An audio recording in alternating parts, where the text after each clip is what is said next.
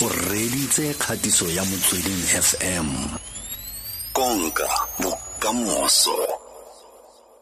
Tare khabaganyetse ko Zimbabwe re buisana le Simon Muchemwa eleng mmegedikgang wa Channel Africa gona fa mo SABC go utlwa maikutlo a baagi ba Zimbabwe ka losola ga mo presidente wa pele wa naga ya Zimbabwe Re Robert Mugabe mo ga tsotlhe re inele matsogo metsing. Simon o bua sekgowa me re tla leka go ranola ka mkhore ka khonang ka teng. Simon, good morning, how you doing?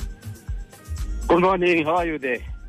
We are good, thank you very much. Thank you so much for joining us on Motsweding FM, and welcome to the show. Yeah, thank you. Simon, what have been some of the reactions to the passing of former President Robert Gabriel Mugabe? It has been mixed reactions, actually, and quite a number of people were very frank expressing their feelings over the death of Robert Mugabe. But what I can say is that right now you find that the government has chipped in.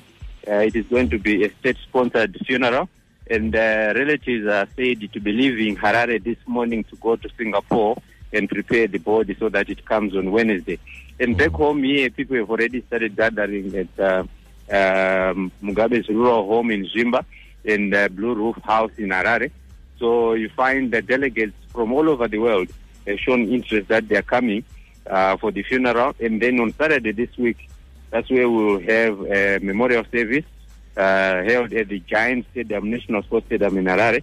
That has got a capacity of 65,000 plus.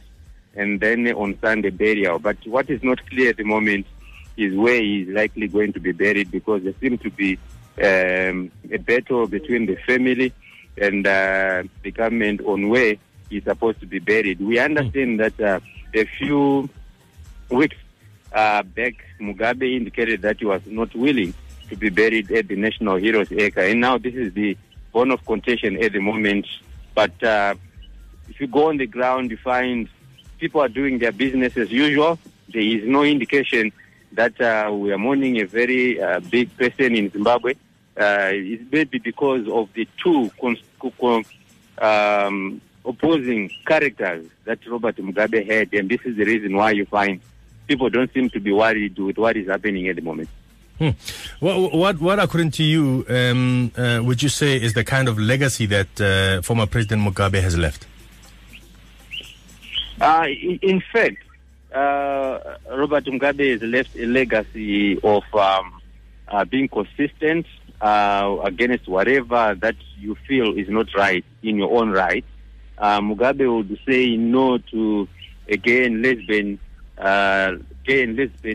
in Zimbabwe. He has always been consistent with that.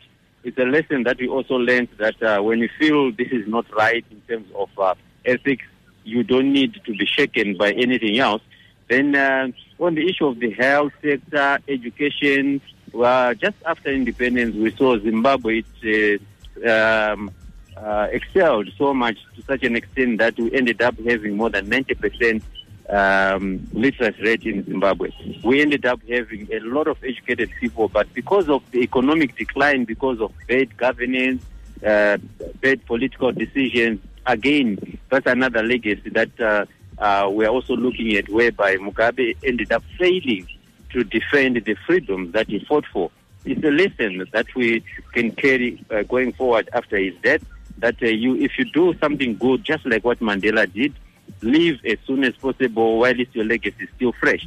But Mugabe failed to do that, and maybe that's the reason why you find today there's a lot of debate on whether he was a bad man or not a bad man, because the most tainting image now comes from Matabeleland, where more than 20,000 people were massacred. We don't really know the reasons why they had to kill those people, but Mugabe, when he was asked by BBC a few years back, he said it was a moment of madness. He never apologized, and that's one thing. The Ndebele people are very angry with him, whether in death or whether he was still alive. Those are some of the issues that Zimbabweans are always talking about. So you find Mugabe, on one hand, he was a darling to his supporters, but he was also a very big enemy to others, because even in 2008, during the election campaign, there were quite a number of people who were abducted and killed. So that's Mugabe for you, two extreme characters for the late Robert Mugabe.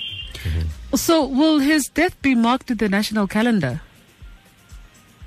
That's something to debate. right now I think the government is just trying to battle to convince the family to make sure that it becomes a government responsibility to bury him, to mourn him, and everything that is required there. By law, there's what we call the Heroes Act, something that will actually make the government make sure that they take care of everything. But you find sometimes families reject the offer from the government. And in this case, we find that relatives have been telling us as journalists that Mugabe died a bitter man.